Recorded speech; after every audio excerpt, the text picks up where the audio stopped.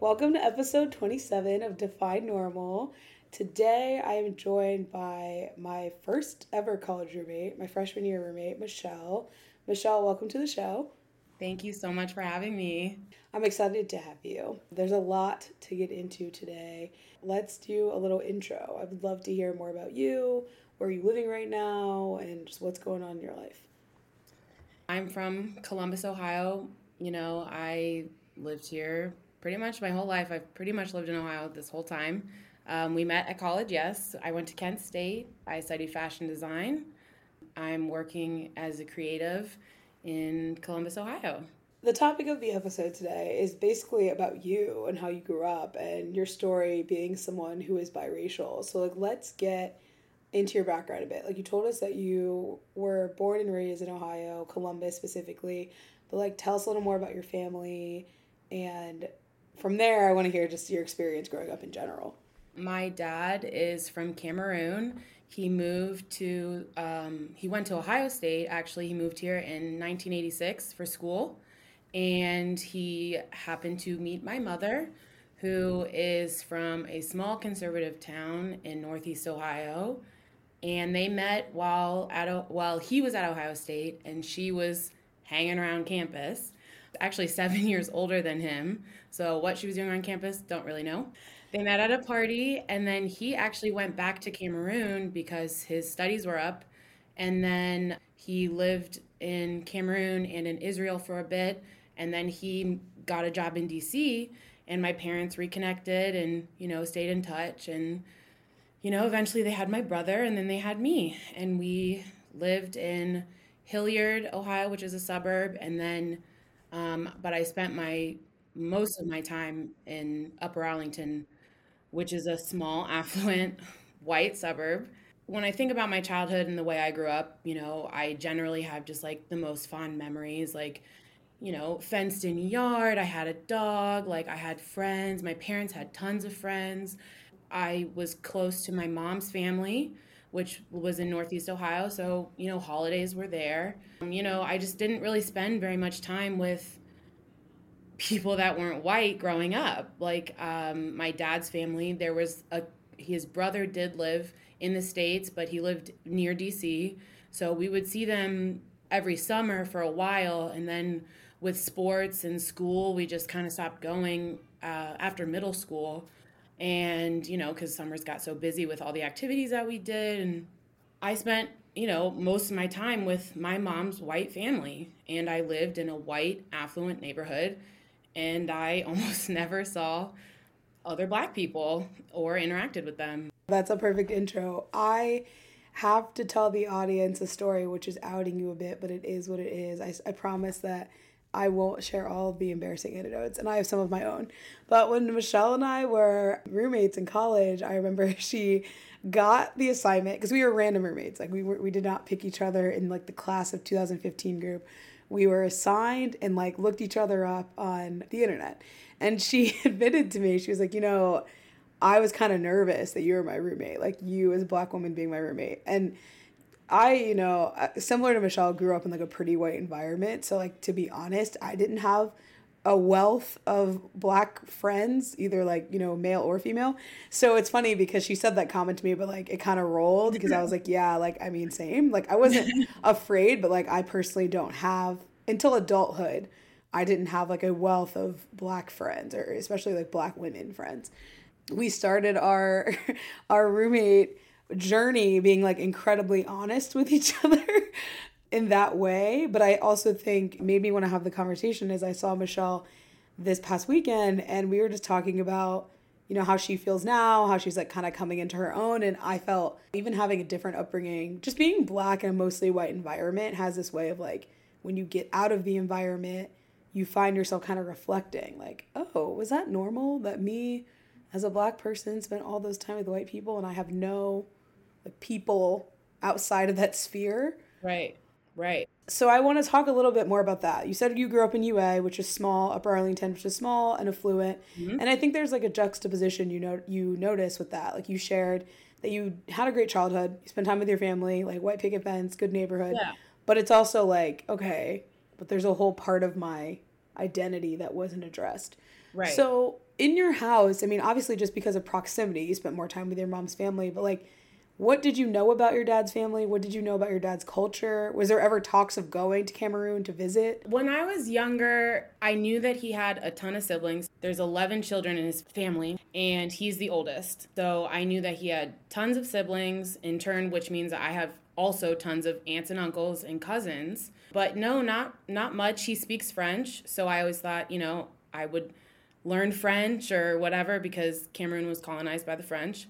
So he speaks French and English and probably a couple other like village dialects a little bit here and there, but no, not really much. Like he's a very quiet person. That's the other thing is like he is an immigrant like in the Western world and the African Eastern culture. It's just very different. So, growing up, like my father just doesn't talk very much. So, as a kid, you don't really ask those many questions about your parents. Like you're their world and that's kind of it. So mothers are kind of obviously like the heavy hitter when it comes to like upbringing and like they're kind of traditionally, gender norms and all of that, the one kind of forming your world. So, I knew the basic stuff, kind of just like a lot of siblings, but we never really talked about like, I truly thought he, like, grew up in a stick hut, and he didn't. But, like...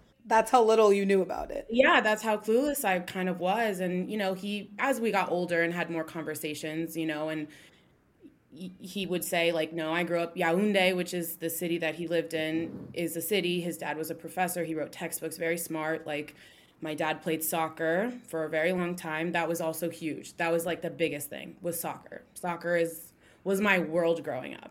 And he played a lot. He was a captain. He was actually like almost like, I guess, going to play professionally, but he was so young, his dad needed to sign a permission slip and that didn't happen. So he chose to focus on his studies. And at that time in the 80s, early 80s, before Cameroon went to the FIFA World Cup, it was never a thought process that soccer could be kind of a career. It was kind of just like something that you did until later in the 80s.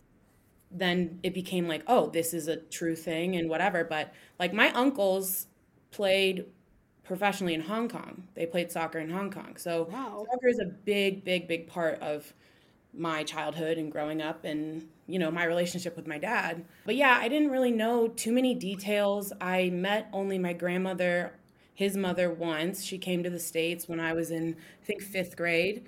She didn't speak English.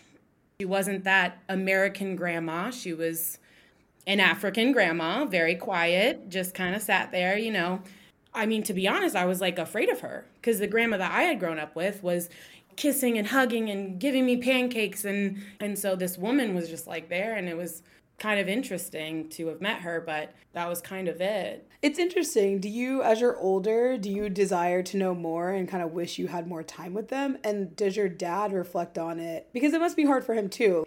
Obviously, you and your brother and your mom were his world, but it's like there was a whole world that he took a departure from. So does that ever show up for him? Or like, do you ever, like for the holidays, like does he seem kind of sad that it was just one side of the family? Not outwardly, no. He definitely went back a handful of times throughout my childhood over the summers because that was the other thing. When I was really, really young, my dad stayed home with me until I went to school.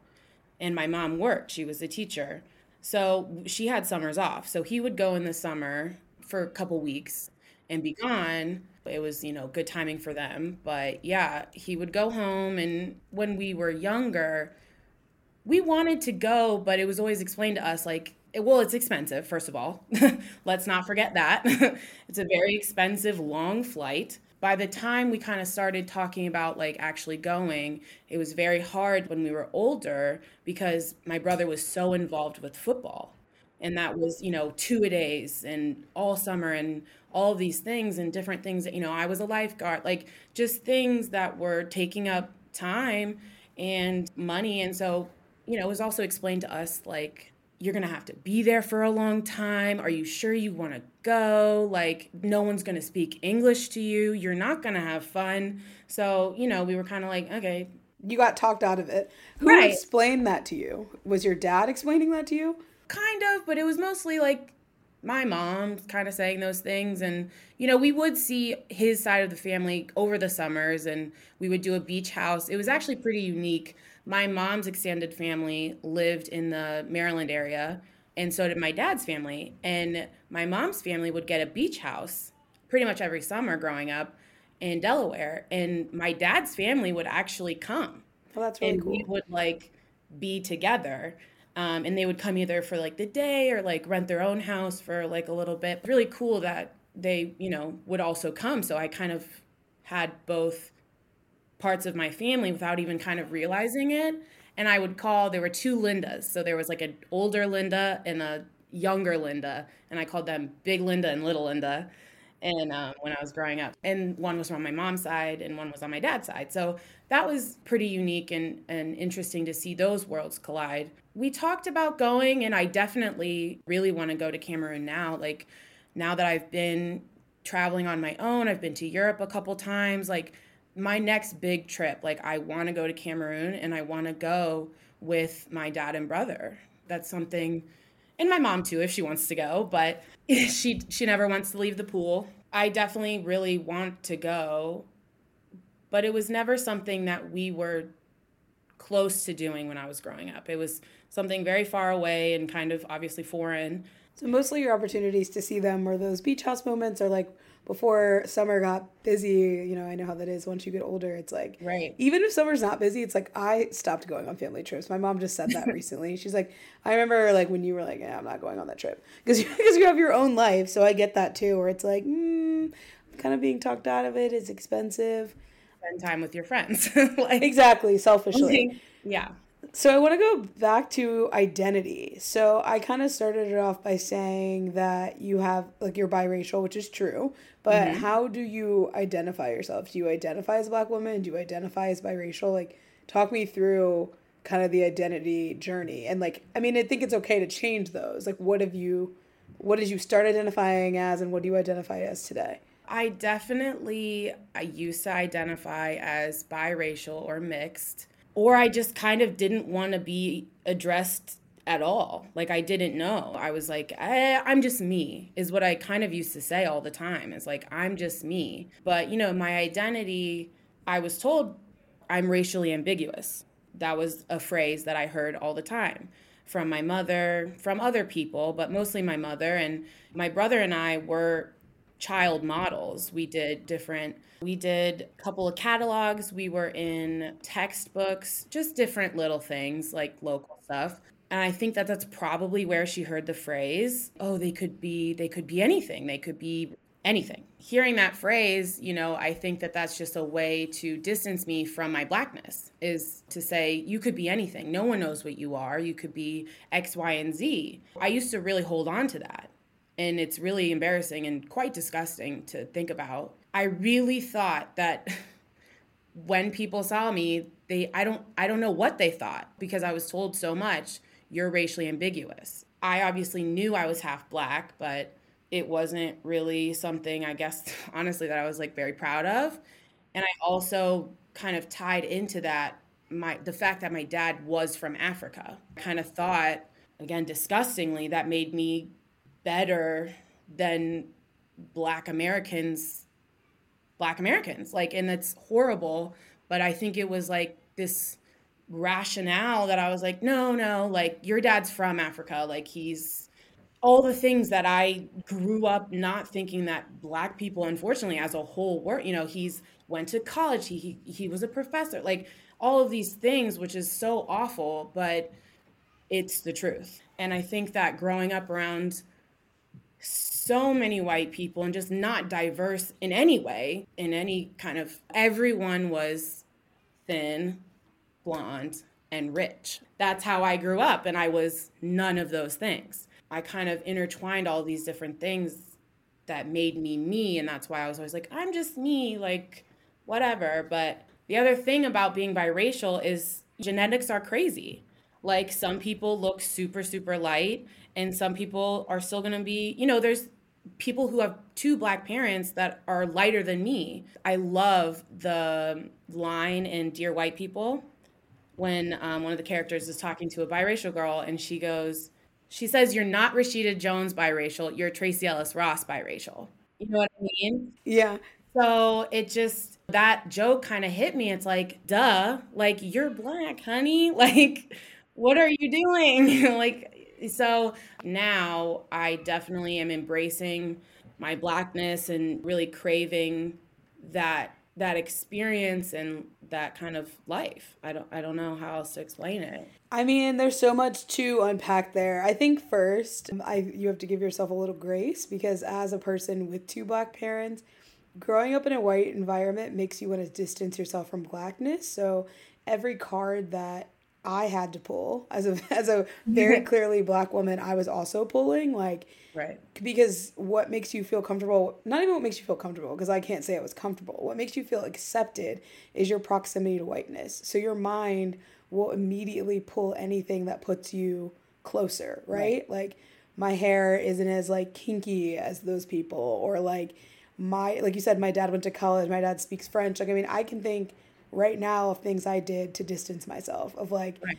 oh, and I might not, I think what's hard is like we're saying it out loud on this podcast and that's what feels gross, but like black people do it too. Like, I Yeah. mean, you are black, but like black people without a white parent do this too, where it's like, I did this all the time in my head, like, oh, well, I'm superior because both my parents went to college and both my parents have master's degrees and my grandparents went to college and like Right. people in my family are successful. Like, you know what I mean? Right. Like, so I thought better than someone who, and maybe I wouldn't even say better, but I had more of a ticket in. Like, I got to be closer to these groups because I have the access. And like, Right. it took me some time as I got older to be like, that is kind of a gross way of thinking. When you're in an environment that's so white, you have no other thought but that thought. I'm just trying to be in. I don't really think as a black person I'm better. I really, as Shelby Jones, don't think I'm better. But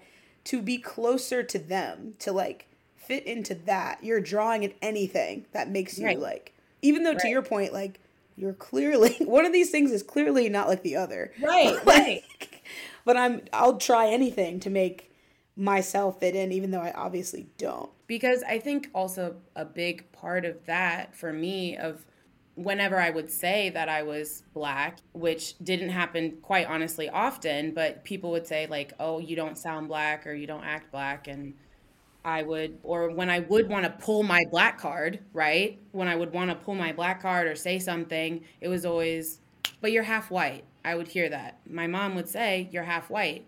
And I think that she truly thought that people saw me, I don't know, a different way. She admitted, I was raised in a colorblind household. We don't see color, which we all know now is detrimental and not great. I think that that's a big part of my identity, is that like, oh, you're half white. Like, I guess I thought that everyone knew I was half white because I came from this small suburban town where everyone knew that.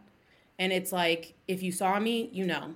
And it was such a small town that was something that I probably clung on to. But I guess what I'm trying to say is my mom admitted that she didn't realize she was raising non-white kids, and which is a huge thing. It was the early 90s. She's generally progressive in all of her other stances. So she thought truly in her heart of hearts, like, I love my kids and love is enough.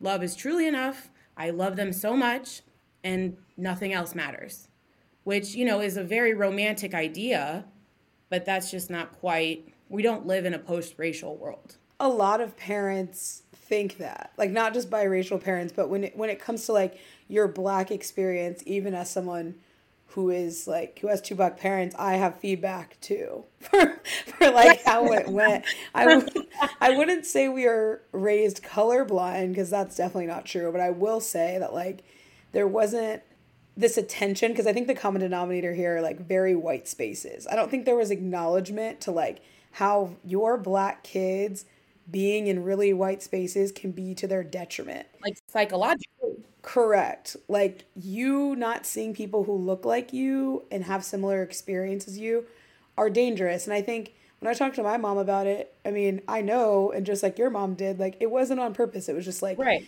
it's usually, and this is a systemic issue, usually the best schools are predominantly white.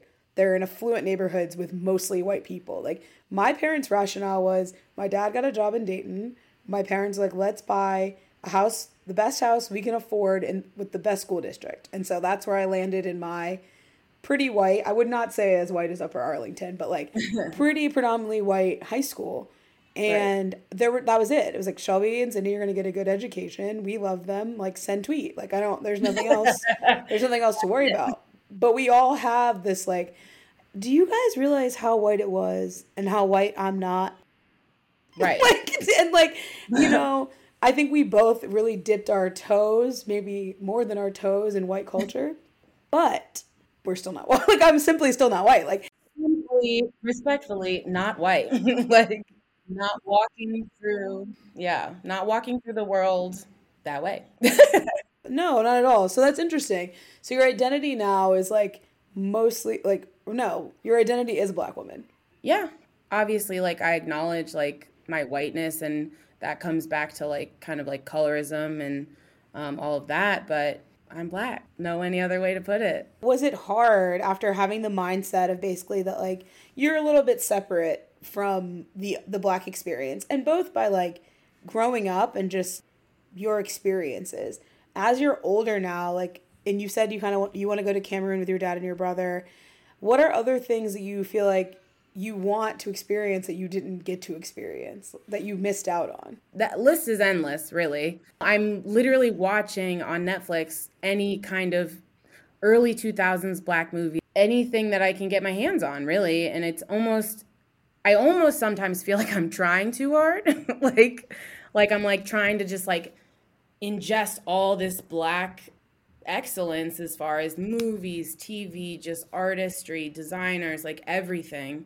And I'm almost like kind of like imposter syndrome, like, should I be here still? Like, but it's like, no, it's like I'm here and I should be here. And but yeah, it's great the scope of like media and like the internet and being able to like really get that. But it's also a weird juxtaposition because through COVID, I spent a ton of time alone.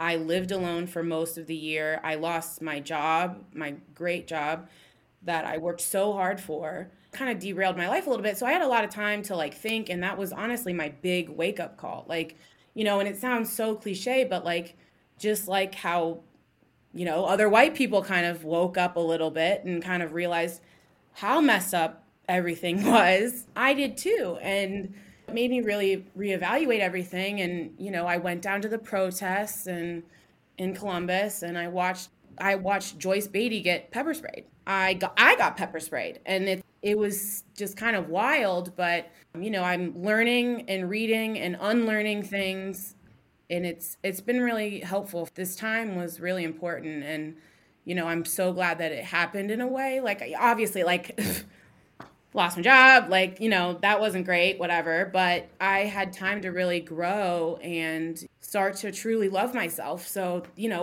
what price is that? It's so important for your journey to kind of, as we settle in. I mean, I feel like we're young and old at the same time, right? Like we met when we were like 18. It's been 10 years, but Literally like 10 years. I still feel, very young in a lot of ways. And it resonates with me that like, I obviously have always known I was Black, but I think it's really taken maybe not COVID, but like the past couple of years to be like, oh, okay, like this is my experience as I surround myself with other Black people. Because I think the community, a lot of things feel normal when you spend time with the community. So like, you being able to tell me, or like I shared with you that like working at my current job is the first time I had a group of Black friends. And like I've shared, okay, a group of Black people who work in tech, like a lot of us have the same experience. We grew up in a white suburb, we went to a predominantly white college, like we were one of few Black people in our group. Like a lot of us have the same story. Not all of us, but a lot of us.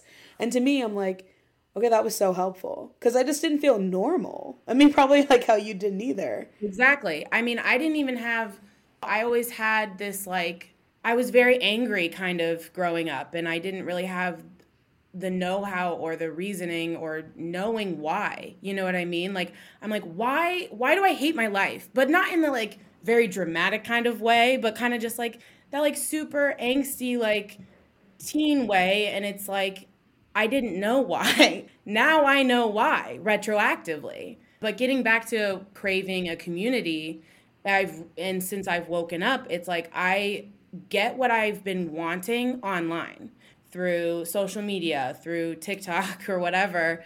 And then it's weird because I put down my phone and I look up and I walk outside and I hang out with my friends, and it's kind of like pulls me back into this like white space. I'm like having the best time online, seeing like other people that look like me on the internet, and then I walk outside my door and I see no one that looks like me.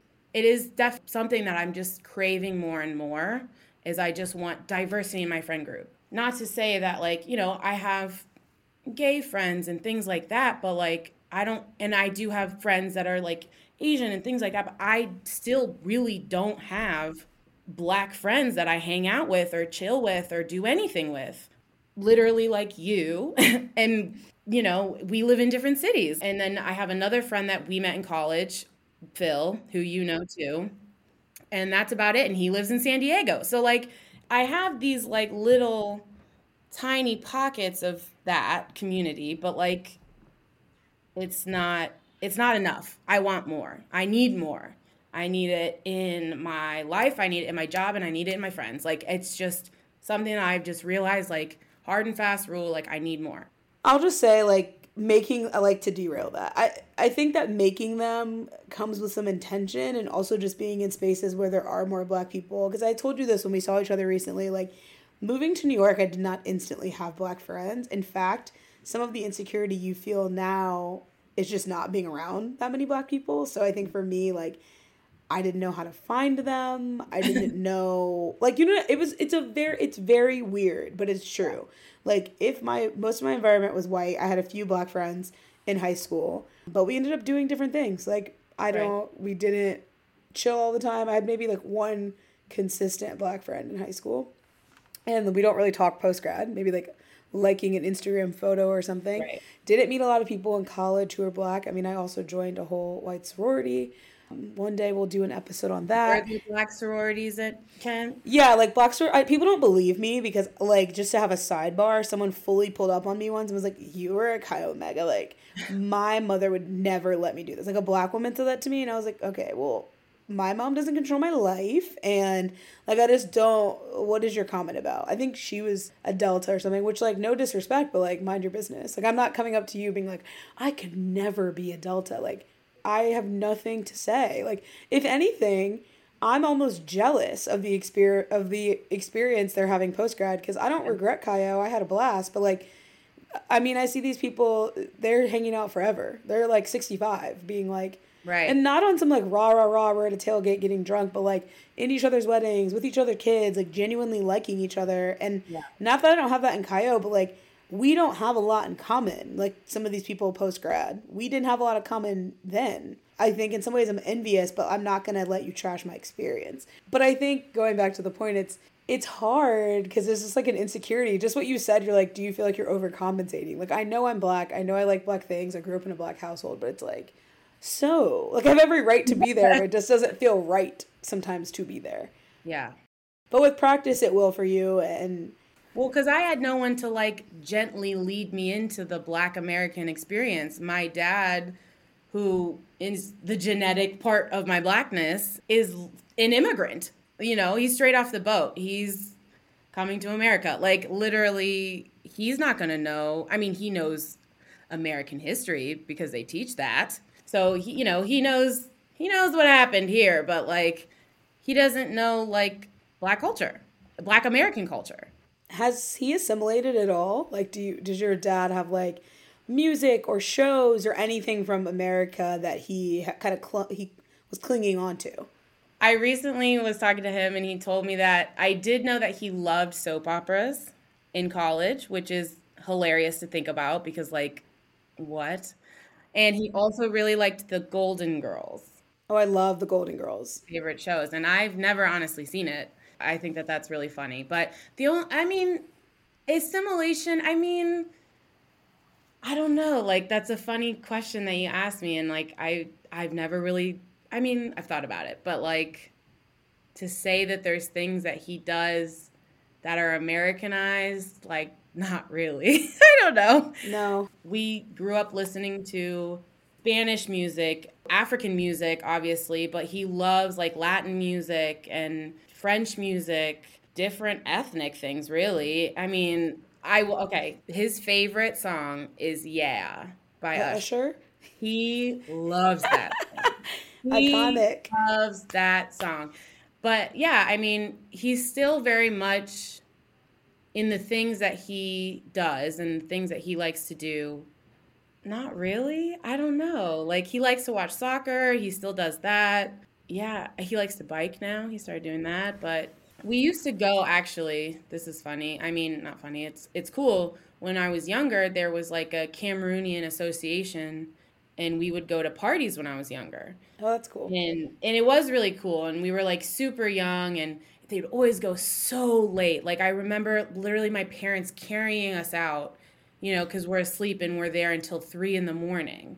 and we're eating African food. But me and Daniel are so like picky that all we would eat were like the chicken and then beignets. But like the beignets are not quite the beignets that are like Cafe du Monde beignets. They're like a little different. But yeah, all we would do, eat these little beignets and chicken and that's it. We wouldn't eat like anything else.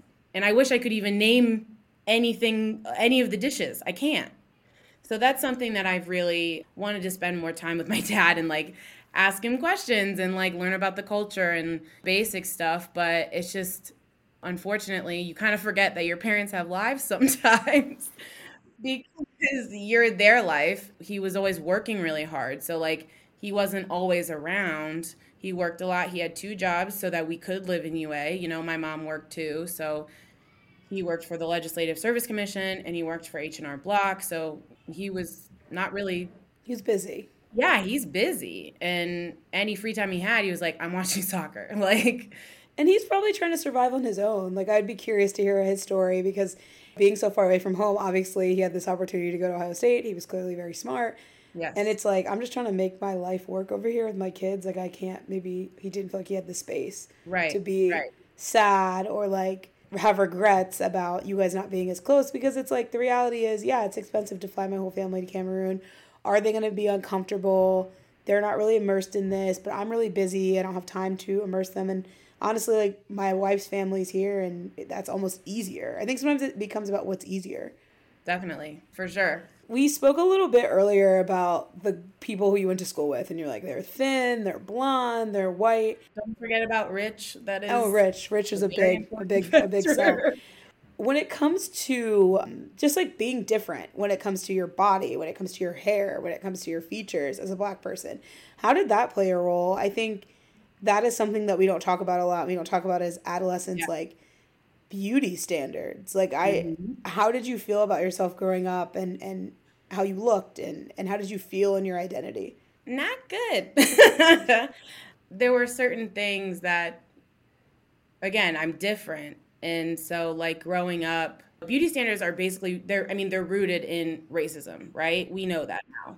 And so for that not really to be something that I knew, I'm gonna like, I put my fatness in front of my Blackness. Like I thought boys didn't like me because I was chubby. I was like, that's why. Because again, raised in a colorblind household. My friends like me. Why are boys not liking me? Why is no one talking to me? Why are people almost fetishizing me in a way, but no one's trying to date me. No one's trying to be my boyfriend.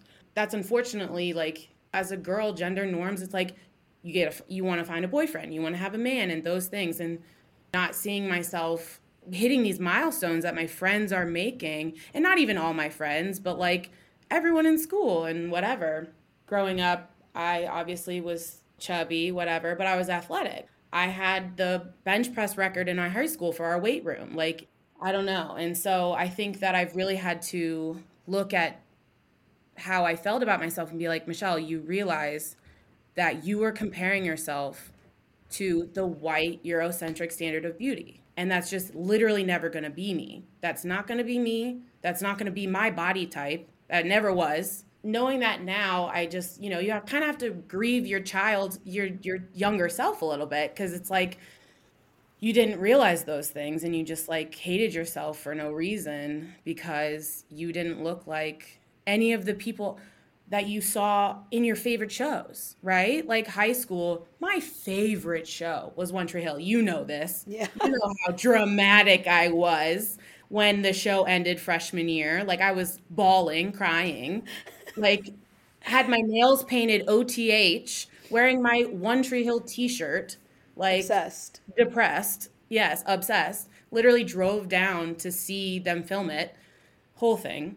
Right, my favorite show. There is one episode really early on, and it was a non sequitur. It was the most, honestly, quite bizarre episode, really, where one of the main characters goes to some town and he plays basketball with this black girl. And that's the only black female character they had, right? Which comes down to when you think about like black women versus just like when you think about black people and like racism, black men, I think, are afforded kind of more access to that world because of what? Sports, right? Sports, musicians, those types of things. So you're seeing more black men in shows. There's, you know, obviously it's usually like a token, but still, it's still black men. And you think, oh, there's a black guy in this show or whatever. And you think that that's enough. But truly, like, black women are not in a lot of things. At least they weren't in the early 2000s, you know? So I think that that's something that I didn't really realize as well, is that like I'm not seeing myself represented because black women are just not in my space at all. That's the thing, is like see again black men on TV doing whatnot, but I think that seeing a space for black women is what's really important. And I think that that's unfortunately something that I missed out on, and seeing other black women's bodies and like seeing like, you know, they have a huge butt like I do. It's weird because I would know that like I had developed quite early. I had a large chest and a big butt. So like I was like, I'm not, what's the disconnect here, right? Like I got big boobs and a fat ass. Like, why does no one like me? Like I thought that would be enough. But you know, that wasn't the white beauty standard, and I didn't really realize that offhand. You know what I mean? Like, so it's just kind of funny. It's kind of funny because that's totally a beauty standard now. Like now it's hot in the streets. Like people are getting BBLs. Like I have white women be like, yeah, Right. I'm trying to have an ass, and it's like, okay, well, literally, I was born with this, but like, cool story, bro.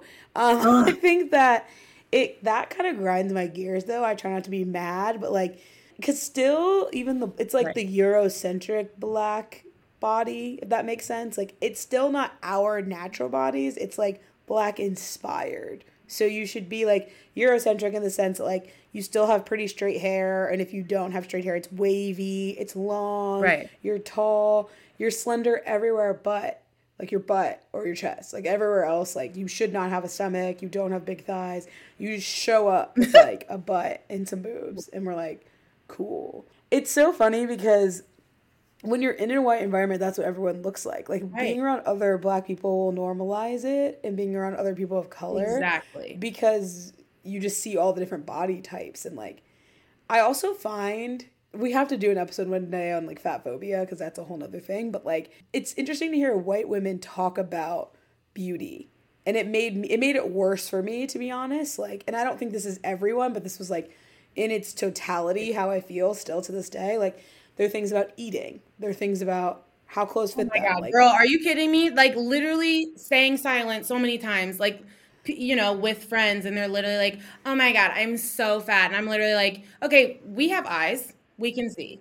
Like, you know what volume space takes up. Like, I'm bigger than you, and you're saying this to me, and like, why? I also feel like people call black women cute a lot of the time, or like they're not like saying that they're beautiful or they're hot. Like it was like, oh, like Michelle's cute, and you're like, I don't love that either. Or like another thing that's kind of started to like irk me is when people tell me how confident I am and I'm like, all I'm hearing is you think that I shouldn't be. You think that I shouldn't love myself. Like, oh my God, like I could never pull that off or like I you just wear it so well and I'm like, Thank you for the backhanded compliment. Okay. Yeah, we have to do an episode on that. I think there's so much there that's right. like relevant to this conversation, but also it's like a conversation on its own. Like there's a whole fat phobia, European beauty standards, like uncomfortable conversation to be had. I also want to ask you, like, you have a brother. So my sister's experience is very different than mine in school and like how she interprets all of this. So I'm curious, like what discussions have you had with your brother? And do you guys talk about this? Does he come to similar conclusions? We are like not super, super close. Like we both live in Columbus, but I think just being so close in age that like growing up, we were always trying to like separate ourselves kind of like at least him from me because he was again popular. So like again cashing in that like black athlete card and that didn't quite have the same currency that I had. I was like, I'm sorry, I'm a varsity athlete. Why am I not popular? Like I'm winning conferences, but okay, you know. And so I think that obviously his experience was very different than mine. He was popular, I was middle tier, we'll say. I've tried to talk to him a little bit about this. He doesn't really seem to have the same conclusions that I do. And I wonder sometimes if that's because he walks through the world as a man. There's also that like gender, the gender of it all, you know? And so I think that we definitely see things through different lenses. And he went to Miami, which is a predominantly white, you know, very white school, just like our high school. We call it Upper Arlington UAU. We call it like everyone goes there. So he just he made new friends, but he kept his friends. And it was basically just like an extended amount of high school, which is what we also kind of equate or what you have said about like Kent State for you. And, you know, when you said that, I'm like, huh, yeah, you're right. I kind of just did exactly what I did in high school.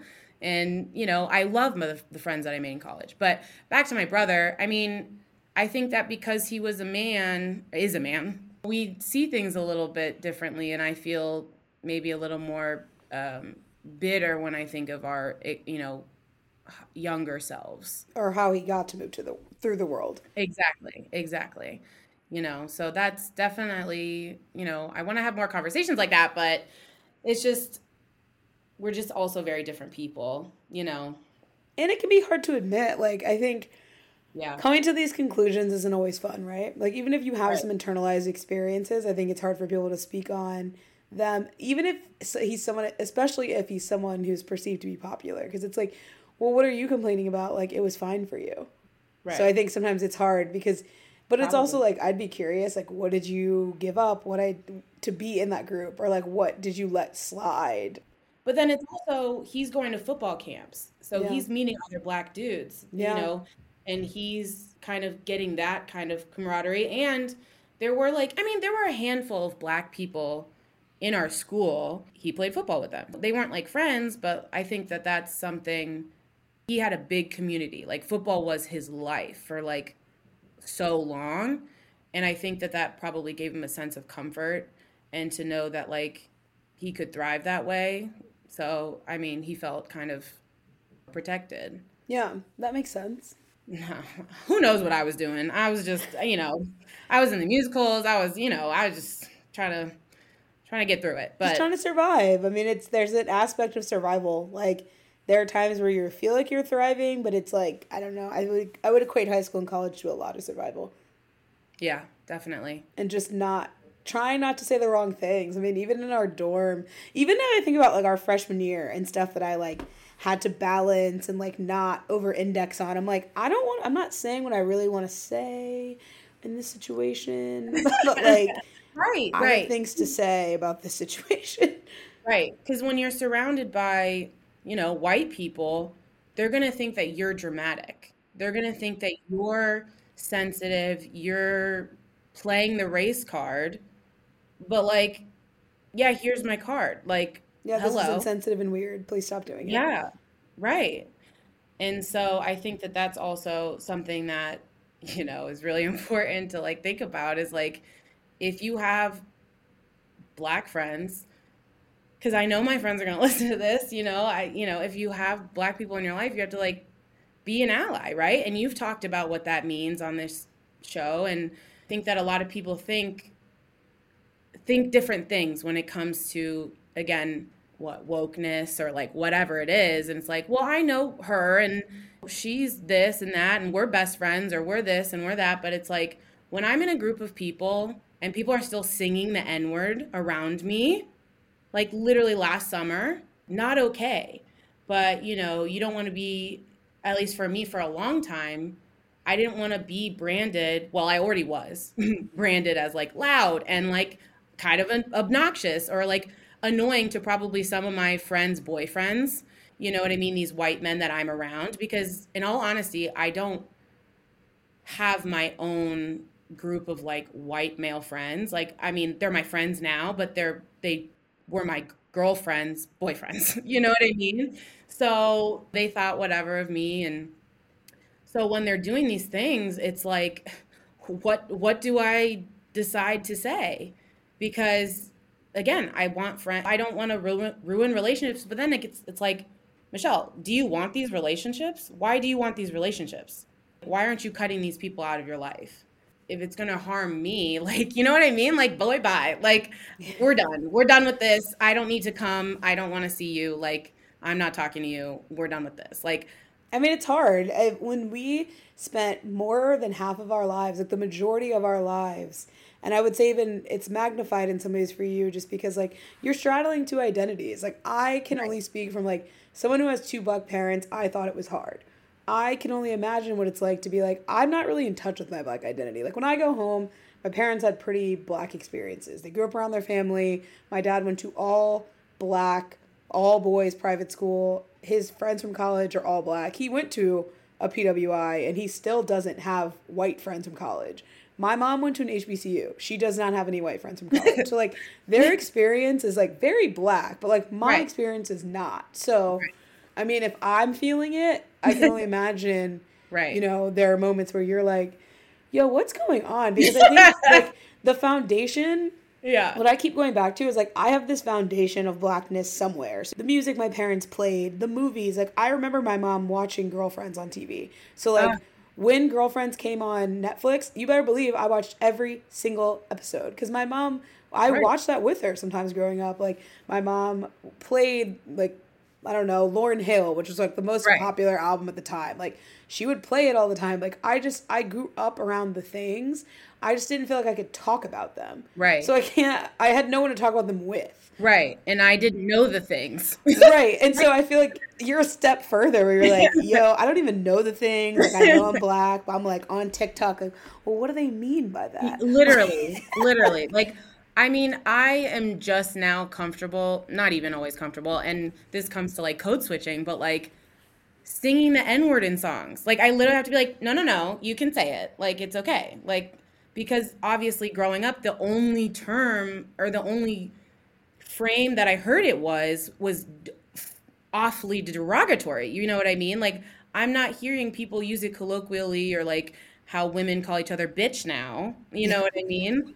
Like, you know what I mean? So like, I'm like, no, you can say it if you want I to. only say it when I'm alone. You know, it's funny. Like, and even then, sometimes I don't say it because I spent so much time not saying it. And I think that goes back to like, I mean, it's a generalization, but I feel like it's true and we agree on it. Like, black men just having a different experience. My Right, black guy friends, even in really white environments, said the N word, might have said the N word in front of a white friend and been like, well, but you don't say it. Like, they right, just had a completely different vibe going on there. I'm like, if I right, dropped the N word in this group of my very white friends, they would be like, what's happening right now? Like, right, are you good? And I think, I mean, I'm 28 and I'm still having conversations with friends where it's like, maybe you shouldn't say that. It was right, inappropriate that you did this. right.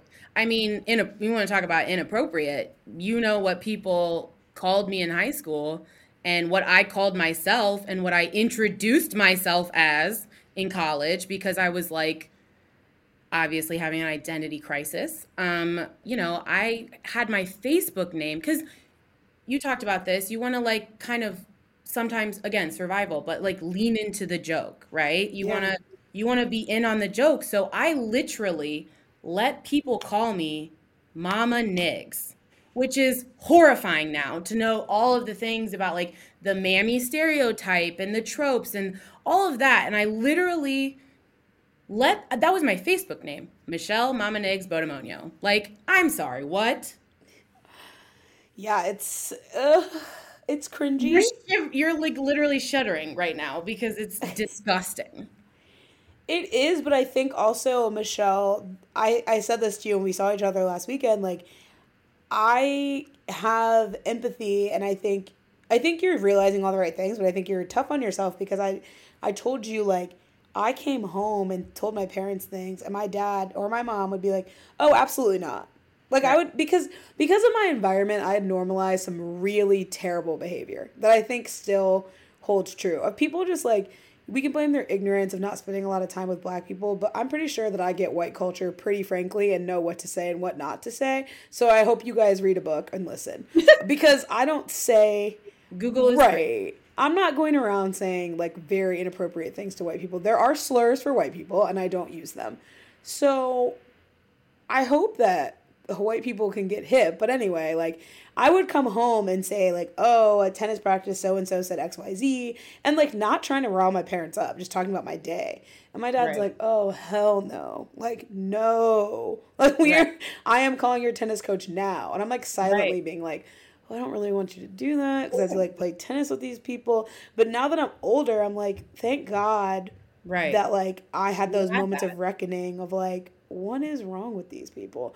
But it Right. goes back to wanting to fit in. Like I'm mad at my parents because I'm like, I just want it to be chill. I'm already so different. Yeah. Can we Right. just keep it cute? Like I don't need any more drama. But I think it's interesting because your dad probably didn't know some of these things were happening, and or like he didn't grow up in America. He's like, No. I don't know what's going on. Right. When I'm talking about my day, like day to day, I'm talking to my mom. So like the tiny microaggressions that I and my brother faced all the time. You don't sound white. You don't or I do sound white, like quote with air quotes. Like you don't sound black. You don't act black. All of these you're an Oreo. And like I used to like take those as compliments as, like again, delusional whatever, but no one was telling me like, no, that's not great. Like maybe like not listen to that or be friends with those people. Like, you know what I mean? So I'm kind of, envious that you kind of had that a little bit more backup. Obviously like the like really awful things, I had that support, but like the little Or things, microaggressions. right? The microaggressions that until literally like reading things and wanting to know like, okay, was I dramatic or was this actually a problem? Like, and it's like, oh no, no, no. Like there's a lot there. Like, It is, and microaggressions are death by a million cuts. Like as we say, I mean, I experience microaggressions still. I mean, corporate right. America is one Oh, giant microaggression. So like, after I saw you, I went to a party and, I was the only person of color there that wasn't a worker, which seems to be happening a lot, which has always happened a lot, but now I realize it. You know what I yeah, mean? Which is something that's so interesting is like I almost wish I could let go of in a way because I'm just like, oh, only the caterers. Oh, only the servers. Like, you yeah. know what I mean? And it's kind of just like, it is what it is. But anyway, I was at this party and I met this woman and she was like super sweet. She was in her like 40s or whatever. And it was a party, right? I'm drinking. Like, I'm with my friends, whatever. You're just so smart. You are just so smart. Rubbing my arm, just basically get outing me. Like, oh, you are just so smart. You are with it. And I was like, this is the first time in real time that I was like, oh my God, it's happening right now. This is happening. This is Like, it. this is it. Like you see it now. And it was just like so bizarre. I was just like, you've met me for 2 seconds. I'm drunk right now, actually, and we haven't been talking about anything. Like, Like, how do you know I'm smart? Like, what was literally, the indicator? literally, I've literally never had anyone, well, that's not true, call me smart, but like, you know what I mean? Like, funny, sure. Like, you know what I mean? Like, But you're like, you know, based on what? literally. I have like a parting question for you. If Mhm. you were to raise your own biracial child, what would you change about their upbringing? Because I think there's this, you can marry whoever you want to marry. Like, you don't have to marry another black person. You might marry a white guy. Like, how would you shift how you grew up and support your child if they too were biracial? I think just, obviously like trying to make friends with, other black people or things like that. I think that that's kind of the biggest thing is, I've actually read a lot about like transracial adoption Hmm. and how they feel like, like the steps that they should take and things like that. And it's like, I would do those things. I would read those books. I would, you know, make sure that my child felt represented in the world and, see themselves in that way and, in a positive way that's regardless of, obviously the way that society had sh- shaped the world. So I find it really interesting, like transracial adoption. I almost sometimes feel like I was a transracial, obviously my parents are my biological parents, but I sometimes think that way in a way. I'm like, okay, my parents didn't really know what they were doing. My dad's in a whole new country and he's working really hard and and then we have my mom. So, I just think that I would really really read a lot and just try and think of the psychology of, what it means to raise your kid in a white space when they're not that. Yeah, you also bring up a really good point with this transracial adoption of just kind of like addressing both sides. Like, I think, and having kids, because I think another consistency here is like, no matter your race, like the way that America's moving, a lot of parents are having experiences that are different than their Yeah, kids. right. So I think like we have to address that as a society. Like, I think our generation, like millennials are like, okay, and maybe it's a generalization because honestly, there are plenty of people in my town who grew up just like their parents grew up and like Right. their kids will stay in the town and go to the high school and all the Right. things. But there also are a lot of us who are having very starkly different experiences than our parents. And I Mhm. think that must be brought up because there are so Right. many parents who are trying to like mold their kids into what they did from a sense of Exactly. comfort. And I will say, like, that's the grace I give my parents, and something I think they did well is like my mom and dad know like I didn't grow up like them. I think in times it was like there's like some friction there of like Yeah. why don't I don't know, to give you like a side note, like my parents are very like family centric and not just like the four of us, it's like extended family. Like they're very into them. So they'll call their extended family and like go spend time with them and stay at their houses and all that stuff. I Yeah. didn't grow up around my big extended family, so it's not to say that I don't love them, but like my dad has a lot of first cousins and I'm telling you like I can't name every single one. Like I just like he has a big family and my mom has Right. so many people who are important to her and her family. I didn't grow up that way. There's some friction there of like me just like I kind of do what I want and I'm not always concerned with family events. I'm like I don't know if I want to go to that. I don't really talk to those people. I feel the same. Yeah, I And get I that. think that's irritating to them because they grew up in this very like family centric way. Also in a time where you needed your family. Well, Like, that's what I think is really fascinating is like how big family is to the black community because when you have to think about it in the scope of the world, that's where they were safe, right? Other yeah, black people that they knew, right. that's where they felt safe. They couldn't just go out and make friends, back in the day without risk of who knows what. Like You know what I mean? racism, like and Yeah. Or all kinds of worse, stuff. like physical Safety. harm. Yeah, safety, literally. Yeah, so the community is actually a really big part of being black. And it's funny that you say this. I was with a friend recently, and she and her boyfriend are African. And she's like, when you talk about your parents, there's so much similarity to like the village. She's like, sometimes when you talk, I feel like you grew up with African parents because like the village is so important to black people. But like, as someone who didn't grow up with the village, both of us, Yeah.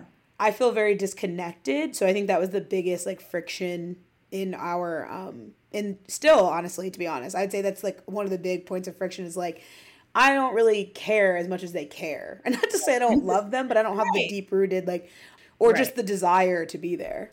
So I think that's really interesting, but I like your answer because it's kind of like there's something there. Like when you yank people out of community and you force the community on them of what you want Right. as a parent, because that happens a lot with those adoptions of like, Right. Exactly. I brought you over from here and like your culture is now done and you do what we Right. do in this house. And I'm like, people are people. Like erasure is real. You can't like erase people's culture. It becomes apparent. It's also innate. It comes back to you.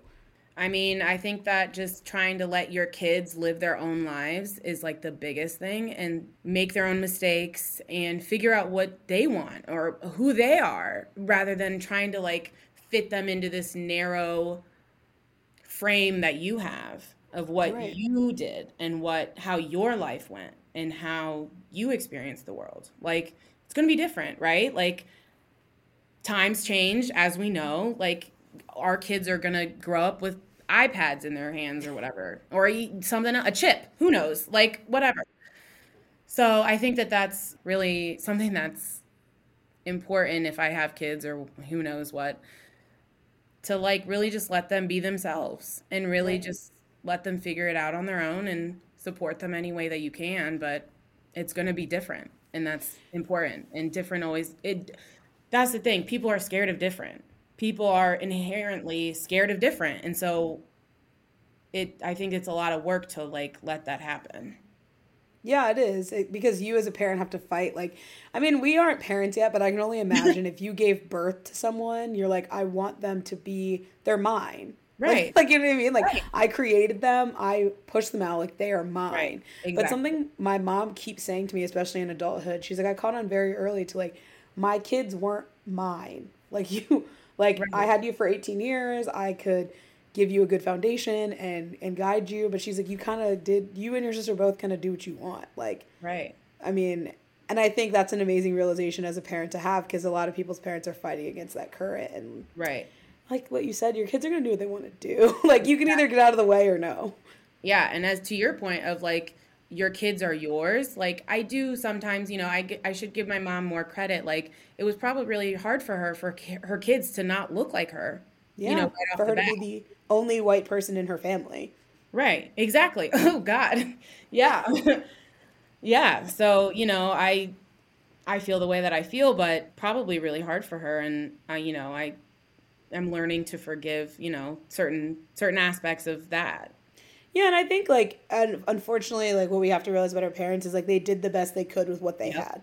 Like At the even time. my criticism of my parents putting me in like this overly white environment, I'm like, no, you wanted me to have the best education you could afford. It wasn't let's put our children in this weird awkward spot. I don't even And think they see what thought about it. happens.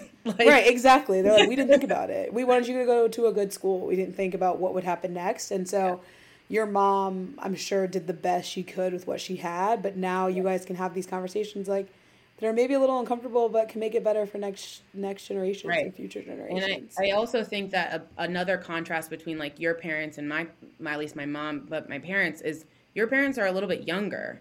Yeah. My mom is quite old. Like, love ya, but you were born in the 50s, ma'am. Like, you are the same age as some of my friends' grandparents. You know what I mean? And she had kids later in life. And so, the way that she's a boomer, like, and she's raising me now or raised me in the early 2000s and 90s. So, I think that that's something that's also like a big factor is like, it's not like she was like 25, 30, like she was literally like 40. Like, you Yeah, know, that's true. It's a bigger age gap it's between you a and your huge age parents. gap, So when she talks about her college experience at OSU, I'm like, that was 4 decades ago. Like, like literally, I I didn't don't even think know. about that. Like, what you were doing when you were my age and what I'm doing now is a big span of time. Like, Right. Right. It's a lot of differences. Like a lot of differences for someone who's like so close to you. You have a very, very different experience. worldview. And, Yeah, worldview. it's just, yeah, yeah. So it is, I'm very grateful for how progressive she is. She went out and canvassed for, Democratic nominees and she's stood out and done a lot of things that are really great, like politically. And when it comes down to it, brass tacks, as far as like women's body image issues and things like that, like you grew up in the 50s. Like, right. Very like typical standard of beauty. Like you should be yeah, thin, you should look like yeah. this. Like, You know, you see those crazy 50s diets and 60s diets, and you're like, an egg and a bottle of wine? What is that? Like, I have to give her a lot of grace and a lot of credit because I did turn out pretty great, you know? you did turn So, out pretty great and you're still learning, and I think right, there's like so much more to experience. Like exactly. we're both still learning. I'm excited. I'm excited to see what else happens and like what conversations you continue to have with her, and Yeah. maybe one day your brother and dad will jump on board and you guys can have like a whole fam chat. Whole fan stuff. We can dream. We can dream. Exactly. Well, thanks for joining me on the podcast, Michelle, and sharing all of this and being vulnerable. I appreciate it. I'm so happy to have these conversations with you, and I just admire you so much, and you're so smart. Not in a because I know you in a way. I know you. You're so smart, and I really look up to you, and yeah. Thank you. Thank you. Thank you. Thank you for listening to another episode of Define Normal. If you like the episode or have any feedback for me, please leave a review on the Apple Podcast app. You can also follow the podcast on Instagram @Define Normal. See you next week.